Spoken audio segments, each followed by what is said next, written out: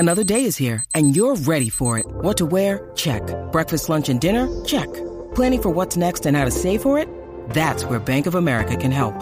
For your financial to-dos, Bank of America has experts ready to help get you closer to your goals. Get started at one of our local financial centers or 24/7 in our mobile banking app. Find a location near you at bankofamerica.com/talktous. What would you like the power to do? Mobile banking requires downloading the app and is only available for select devices. Message and data rates may apply. Bank of America N.A., member FDIC.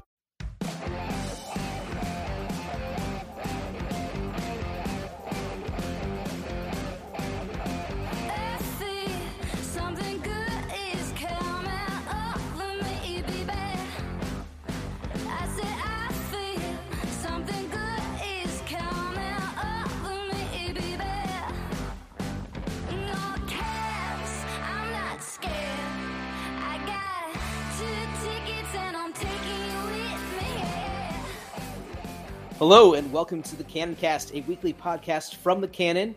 We are brought to you by the Fans First Sports Network, here to talk to you about the Columbus Blue Jackets. I'm your host, PD. I'm joined this week by Josh, making his triumphant return to the Cannon Cast. Josh, how you been?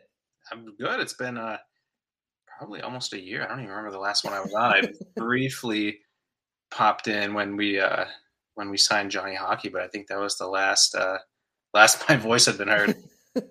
Yeah, well, we're glad to have you back. Obviously, you've been writing a lot for us on the site.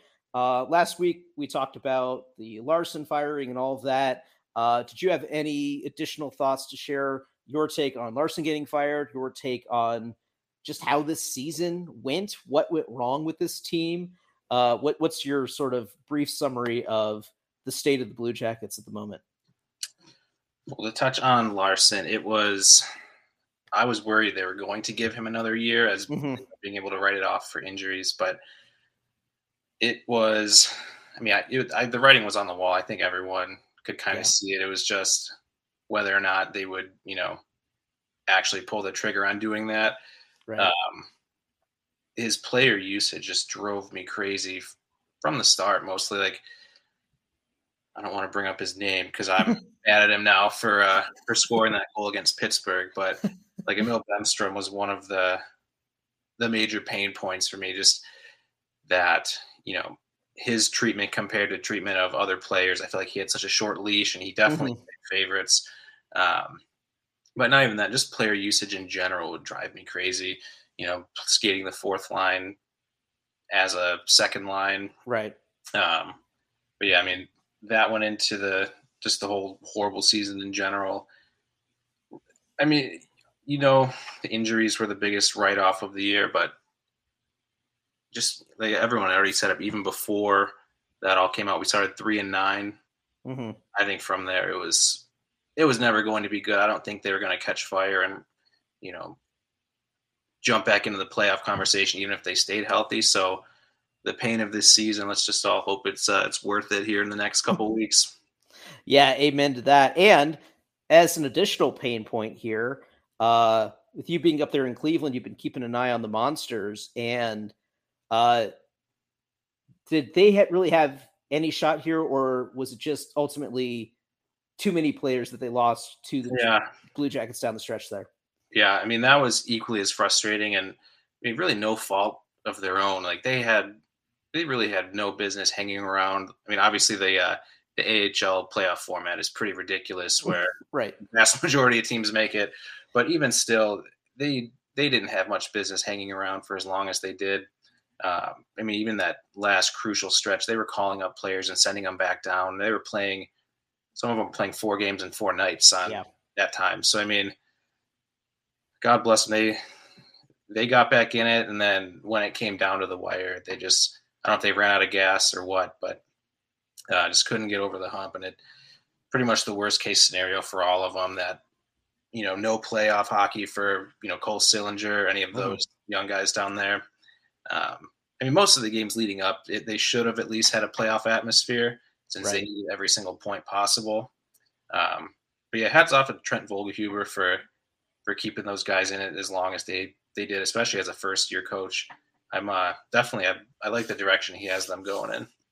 Yeah, I agree. Everything I've heard from him, he seems like a very impressive coach to me. Even in his interviews and his press conferences, maybe reading too much into it, but he maybe seems more thoughtful than Larson did, or at least has a more clear vision for what he wanted that team to be. Now, obviously, he has a different job there because Larson was trying to win games at an NHL level, and ultimately Vogelhuber is just trying to develop players, and the wins are kind of secondary to that. But I think it speaks to his development that even despite the loss of talent, that they were still getting wins down the stretch. He gave those guys something to play for. They were rising to the occasion, and I think you saw a lot of guys having really good seasons. Obviously, David Jiricek, I think, has to stand out as one of the successes for the Monsters this year. I know you're a big fan of Trey Fix-Wolansky. Now, do you think where do you think he is at in his career here? Obviously, he put up huge numbers with Cleveland this year, got a few chances with the Jackets. Seems like he probably doesn't have much more to prove at the AHL level. Do you think he's ready for a bigger NHL role next season? And is there room for him in Columbus? I do think he is an NHL player. I thought that coming into this year that he could have started. I mean, his performance in the AHL pretty much showed that. I think he got kind of a raw deal with how little he actually played. Like, he was the best player on the team, and I think that's part of the reason why. It's almost like when you're the best worker at your job, you just get rewarded with more work. Right. He was pretty much tasked with carrying that Monsters team. I think he finished with 71 points in maybe 61 games. The next closest player to him had 39 points. So, I mean, just the gap in, point production, it's not the only stat, but it's so telling as to, him being down there and just dragging that team along on his back. So many multi-point nights. So, yeah, he's definitely ready for an NHL shot. I hope that because, I mean, he's not going to be happy staying in the minors again. Like, what does he have to prove? Just, homegrown talent at this point. They've brought him up where you'd hate to lose somebody like that, requesting a trade if they feel like they can make better opportunities elsewhere. Yeah. Where he fits in next year, that remains to be seen. I don't think he's not a fourth line player. He's stout. He's a thick guy. And he's not afraid to throw a hit, but I mean, face, he's 5'7". I mean, I don't know how much you want him, banging bodies on the fourth line. So aside from that, I mean, I don't know where he would necessarily slot in. I hope they do make some room for him though, because he earned his shot. Yeah, it does feel like we have a lot of these guys that are they're not really NHL top six guys, and certainly not better than other options we have. They're like, Laine, Gaudreau, Marchenko, Johnson, those guys. But then also, how many third and fourth line spots do we have for all of these guys? I feel like we have a little bit of a surplus of those types of players. And what's tough there, too, is I don't know what kind of trade value you have for guys like that. So we're not necessarily going to get the right return if we trade those types of guys. But I do think some of them might have a better shot in a different organization. And that's kind of a shame, especially for a guy like Fix-Wolansky, who was, a late round pick, kind of just taking a flyer on a guy like that, especially, again, like you said, with the size and everything. But he seems to have risen above that. And I think he's a very intriguing player. I'm partial to the short guys myself, and like when they do well. So, I hope that he finds a place for success, whether it's here or whether it is elsewhere. Now, you mentioned the Emil Bemstrom goal against Pittsburgh, and I admit I had such split opinions about that because, obviously there were the tanking implications that we were all aware of, but at the same time, it's like, this is a guy that has had his struggles, has been trying to make the most of his opportunities. And one thing we wanted from him was like, can you be a power play sniper?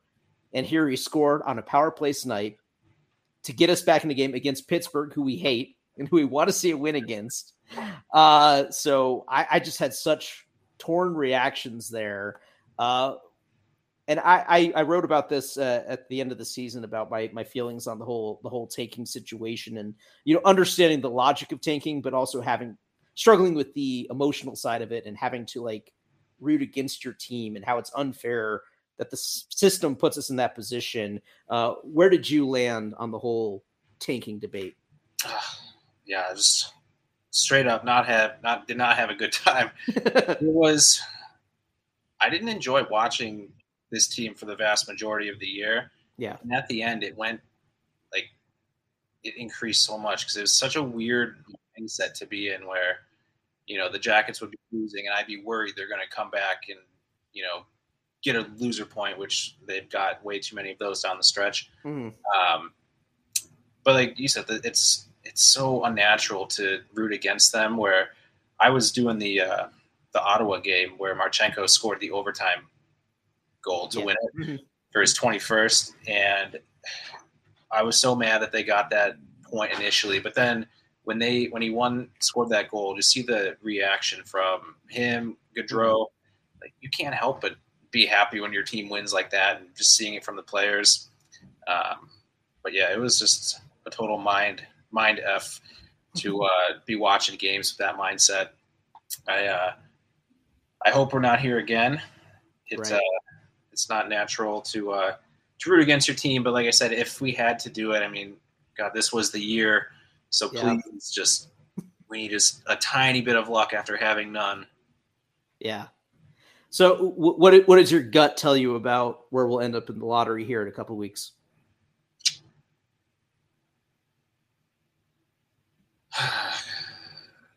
I've lived through too many disappointments where I'm like, oh, it's going to be 4, but at the same time, how many times can you do that before you hit? We're due.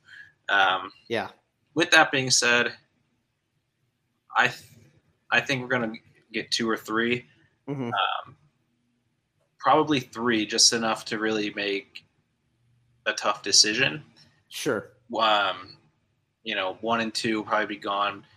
And now we're hearing so much about Will Smith that, and Leo Carlson was always the consensus 3.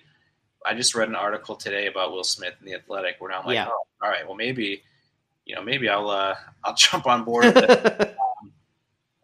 I was originally of the mindset of you have to take Michkov just based on that pedigree where he's having a historic year in Russia. Like, then they say he's the most productive Russian player of like his draft age, or obviously his draft age, but draft year within the last however long. And now I'm seeing, digs on him where he doesn't, aside from his shot that's elite, he actually is behind in other things. So, I mean, on that, I think Will Smith is going to end up a Blue Jacket. That's the long story short. I think they would even consider him at 3 at this point if they fell into it. Wow, that is a hot take, but I do think you might be onto something. I know that Aaron Portzline has said too that he doesn't think the Jackets would take Michkov. That if they were at 4 and Carlson was off the board, that they would probably lean towards Smith over Michkov because he can play center, because he'll be here sooner. I agree that I'm concerned about the timeline with Michkov because, Gaudreau's contract is sort of our window. We need to be a lot better while he is still at the peak of his production. And there's maybe only 3-4 more years of that realistically. And I don't necessarily want Michkov coming in just at the end of that. And given the need we have at center, especially a top line center, so I think we need someone that can play that position. Now, I do think that Smith probably is not a next year player. I think he's probably going to go and do college. Yeah, he's committed there, which, I think when we drafted Sonny Milano, he was committed to BC as well, but we steered him the OHL route instead. Yeah. But I think, Smith's a guy that'll do a year in college. Even Fantilli, there's a chance that he might do 1 more year at Michigan. So, I don't know if either of those guys would be able to contribute right away, but I can wait a year on a guy. I don't want to wait 3 years on a guy. But it's interesting that Smith's stock seems to be rising a bit. I don't feel like we just don't hear as much about Carlson. No. So I'm curious to dig more into him. But I do wonder if it's a case where, picking between Carlson and Smith, if it's going to be like 2016 and Carlson's the Pugliarvi type that was like, oh, well, he's in the top 3, but he's clearly the 3. But instead we go for the North American skater that's big center, hard working type.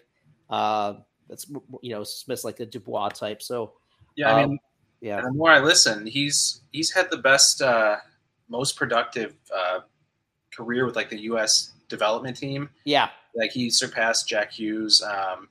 And Austin Matthews. Yeah. He's put more career points than those guys, that's saying a lot. It just speaks to the drafter because he did that very quietly. Yeah. Like I'm just learning this sort of thing about, the consensus number 4 at least. Mm-hmm. So yeah, I mean, all's not lost if they slip to 4. We're not going to be able to help the disappointment, but I've felt a lot better about it the more I've looked at Will Smith. Well, I was thinking about this the other day, and I think I mentioned it in our chat that in most years where we're not picking at the very top, we're talking about a lot of prospects that we really don't know as much about. These are not the super hyped prospects. These are the bottom of the top 10 kind of guys we're looking at. And so we don't know much going in.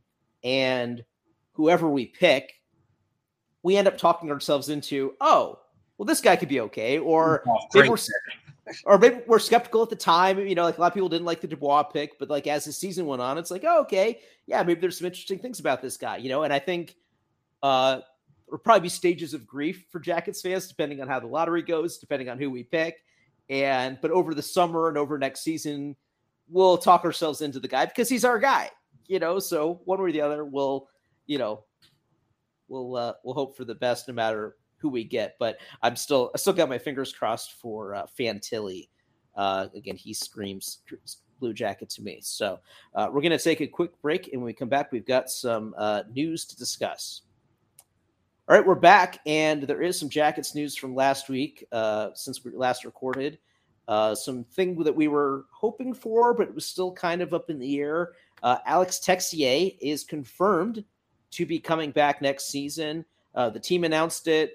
When I still wanted to hear from him the next day, sure enough, he had a meeting with media. He was actually in Nationwide Arena, so he came back to Columbus. So this is happening.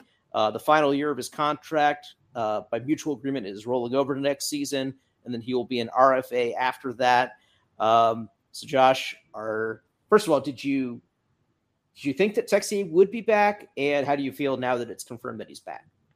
I did not expect him to come back, honestly. We don't know what happened with his family aside from, something tragic. And there's a lot of guys where it was written about today where, being half a world away from your family, some guys, you can play hockey and he could play in Europe and still live very comfortably. Maybe I thought that was more important to him. And if that was the case, then who am I to, fault the guy for wanting to be near his family? Sure. That being, I'd written him off for the most part. It would be nice if he had come back, but I was, drawing up next year's lines without him in mind, honestly. So kind of have to slot him back in there. I'm definitely glad to have him. An infusion of young skill who can play the center position. So I'm thrilled he's coming back. Like he even said, he's going to have to, come to camp next year and earn it all over again. So definitely interested to see, how he shows up next year. But by all accounts, I'm just happy to hear that he's, doing much better, happy to play hockey again, which, if you're in that mindset where you're just not enjoying hockey, there's no reason to do it. It's a game. Yeah. After all, be it you get paid really well for it. But at the end of the day, you have to love what you do. And it sounds like he lost that in Columbus. Yeah. If he's happy to come back, then we're happy to have him back. Yeah. And he, was not willing to really go into detail about what he went through. He wanted to kind of focus on the future. And I respect that. We can't force him to talk about it if he's not comfortable, but I do hope that he is in a better place. He seems eager to get going on it. He came over to Columbus so he could meet with the training staff, come up with a plan. He's going to compete in the World Championships for Team France again. So that'll be a good way of, getting some more hockey action in and then focus on the off season. It'll be interesting if we, do go with an outside hire, which I hope that we do. I'm concerned that they might go with Vincent, and that's a whole thing. But, an outside staff, they won't come in with any sort of preconceived notions about him or what he can do. I'd probably pump the brakes on the whole center thing, just because he has not really played that position a lot in his career. He was playing wing over in Switzerland. His best moments in Columbus have been on the wing. So I think that's probably the spot for him. I think he could maybe slide him over to center in an emergency situation. If we really have a shortage there, need to move some guy over. But I think he's a wing. Now, unfortunately, I do think it adds to what we talked about earlier and that logjam of bottom six wingers. But I do think that he slots in higher than a lot of these guys in my estimation. I put him above Robinson or Olivier or Foodie. And, and nothing against any of those guys, because all three of those guys had good seasons in their own right. But I think Texier adds a lot more. And he's the type that, could move up into the top six, or at least, middle six there in a pinch if needed. But that's the same role that a guy like Justin Danforth has, he's going to be back as well after his injuries. So it's a lot of tough decisions to make, I think, in camp. But ultimately, I think it can be a good thing, because the cream's going to rise to the top. And I think it's good to have choices, as opposed to like, okay, I guess we got to throw this guy in here because we need to fill out the roster. So we've got a lot of good choices, so we can hopefully have the very best bottom six. And, if we can put up something like Seattle did this year too, where your third and fourth lines are still able to contribute a lot. And if you have guys like Texier, who is defensively responsible, but can also chip in some goals. And that's what you want, I think, from those depth positions. Yeah, I did forget that he said that he had been playing wing in Switzerland too. And plus, we got Patrick Laine as a next year, so yeah, we probably won't need them. He reiterated at the end of season press conference that he still is interested in doing that. So we'll see what the new coach thinks, but that's interesting. An interesting wrinkle if anyone still wants to go that route. So yeah, I mean, if we're still doing that next year, we're probably in trouble again. But I didn't hate it, and I don't hate the fact that once Florida gets bounced, because that's going to happen pretty soon, he'll go train with, in my opinion, one of the best centers in the league with Barkov. So he could learn a lot for the position. Like if he does need to fill in, maybe he could do it more effectively than Nick Foligno when he filled in for a while. But I just like that it forces Laine to stay engaged. Doesn't necessarily always put him in the spot, to unleash his one time or anything, playing in the middle. But I did like that aspect of it, where you notice him more, and not for necessarily the bad things that I would notice at times, where just turnovers and just forcing him to keep playing and more responsibility on his plate, I think just allows him to play the game. Yeah. Yeah. And I'll be curious to see too, because he will also be competing in the World Championships for Team Finland. Some of the games are going to be in his hometown of Tampere, where the Jackets were earlier this season. So I don't know if Team Finland sees him as a center, but it would be nice if they could give him some reps there to so he can continue to work on that in some live game action prior to training camp next year. So that is something to keep an eye on for sure. All right, got a little bit of time left. The playoffs are underway. For the first time since 2016, we have no sweeps in the first round, which is not something that I expected, but I've enjoyed the competitiveness of every series. I would say so far my favorite series is Edmonton, LA. That has been nothing but amazing games so far. What have you been able to watch in the playoffs so far? What has stood out to you? I haven't watched as much.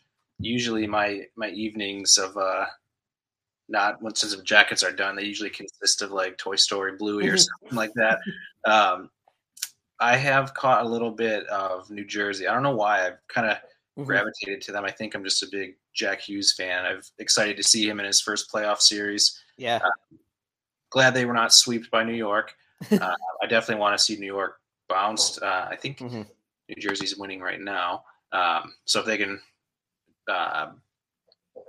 draw even in that series, then I think they're going back to New Jersey then with a 3-game series back with home ice advantage for New Jersey. So been following that one. I caught some of the really odd penalties that were called. Was it yesterday? Yeah. Marcus Foligno in particular. Oh yeah. And then I caught his post-game comments, which, I mean, can't disagree with him.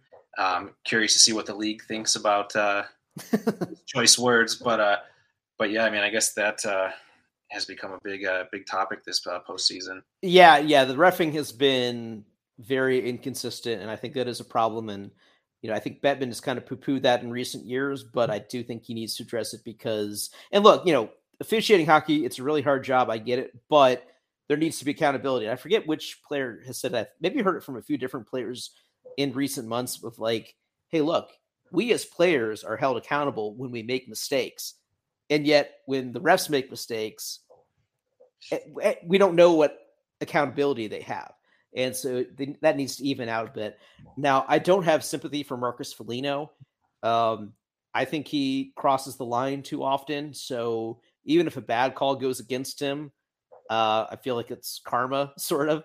So, he was mad that he got called for tripping while he also got hit in the face of the stick. But it was a trip. It was kind of a borderline trip, but it was a trip. And the stick hit his face because the guy was falling. So, but yeah, he went to the box a few times. Dallas got a few power play goals, but I think it's kind of what he deserves for the way that he plays. So I honestly didn't have a problem with it. And I like this Dallas team a lot better than I like this Minnesota team. But that was a fun game to watch. It was also neat seeing Jody Shelley and Jean-Luc Grandpierre calling it for TNT. I know they've been calling playoff games for a few years, but it's still cool to see. I think, and Jean-Luc has he's improved from year to year on that, honestly, as well. And I thought he did a really great job there between the benches. So fun to hear them. It was just an entertaining game. That's been a good series. Gus Nyquist is having a good postseason. He's like a point per game player so far for Minnesota. So I'm glad to see that. I'd like to see him do well, but I still want Dallas is my pick to make the final. So I want to see them pull this out. I hated the Joe Pavelski injury. That was a shit. Yeah. That was an ugly hit by Matt Dumba. Really didn't need to happen. I agreed with the Saad Youssef, the beat writer for Dallas, who said, like, if that is a legal hit, then we need to change the rule book, because I think, and I agree, I think we need to take away those kind of hits where a guy is just trying to blow up a guy. Yeah. He wasn't trying to get the puck, because Pavelski had already passed the puck before Dumba started his hit. And then the way that he elevated into him, like, people were like, oh, it was shoulder to shoulder. Like, yeah, but he didn't need to hit the shoulder. He could have just driven to the body, but he was trying to knock his head off there. Yeah. And it looks worse because of the injury. I get it, but I don't like that. I don't like that kind of hit. Yeah, poor Joe. He's had a rough few playoffs in the last few. Was he 38 years old? I mean, those hits, I feel like they get harder and harder to come back from. Yeah, they're showing clips of him taking that hit in the Vegas San Jose series back in, I guess that was 2019, and yeah, so you hate to see that happen. And he was one of the best, like, old guy without a cup in this postseason. Everyone was pulling for him to finally win one. So hopefully he can recover. And if Dallas moves on, that he can rejoin them eventually. But Tyler Seguin has been sort of revived here playing with that top line. So I'm curious to see where that series goes then. So hopefully Dallas can get some of their money's worth on that contract. Yeah, absolutely. Right. All right. Well, that will do it for us this week. Thanks to everyone for listening. Also, big thanks to our paid subscriber of the week, Steiner Man. He was one of the first ones to sign up as a subscriber. He is the king of Section 209 and a good man, good friend. So thank you to Steiner Man for subscribing. If you like what we do here, want to support us, you can also go to jacketscannon.com and sign up and do a paid subscription. Every little bit helps, so we appreciate that. And again, thanks to the Fans First Sports Network for having us on board as well. Thanks for listening, and we will catch you next time. For more content from the Canon, check out jacketscanon.com or follow us on Twitter at CBJCanon. If you enjoyed this podcast, please subscribe and rate us wherever you listen to podcasts. Our theme music is the song Green Eyes by Angela Perley and the Howlin' Moons. Angela's new album, Turn Me Loose, is out now. Go to angelapurley.com for more music and show dates.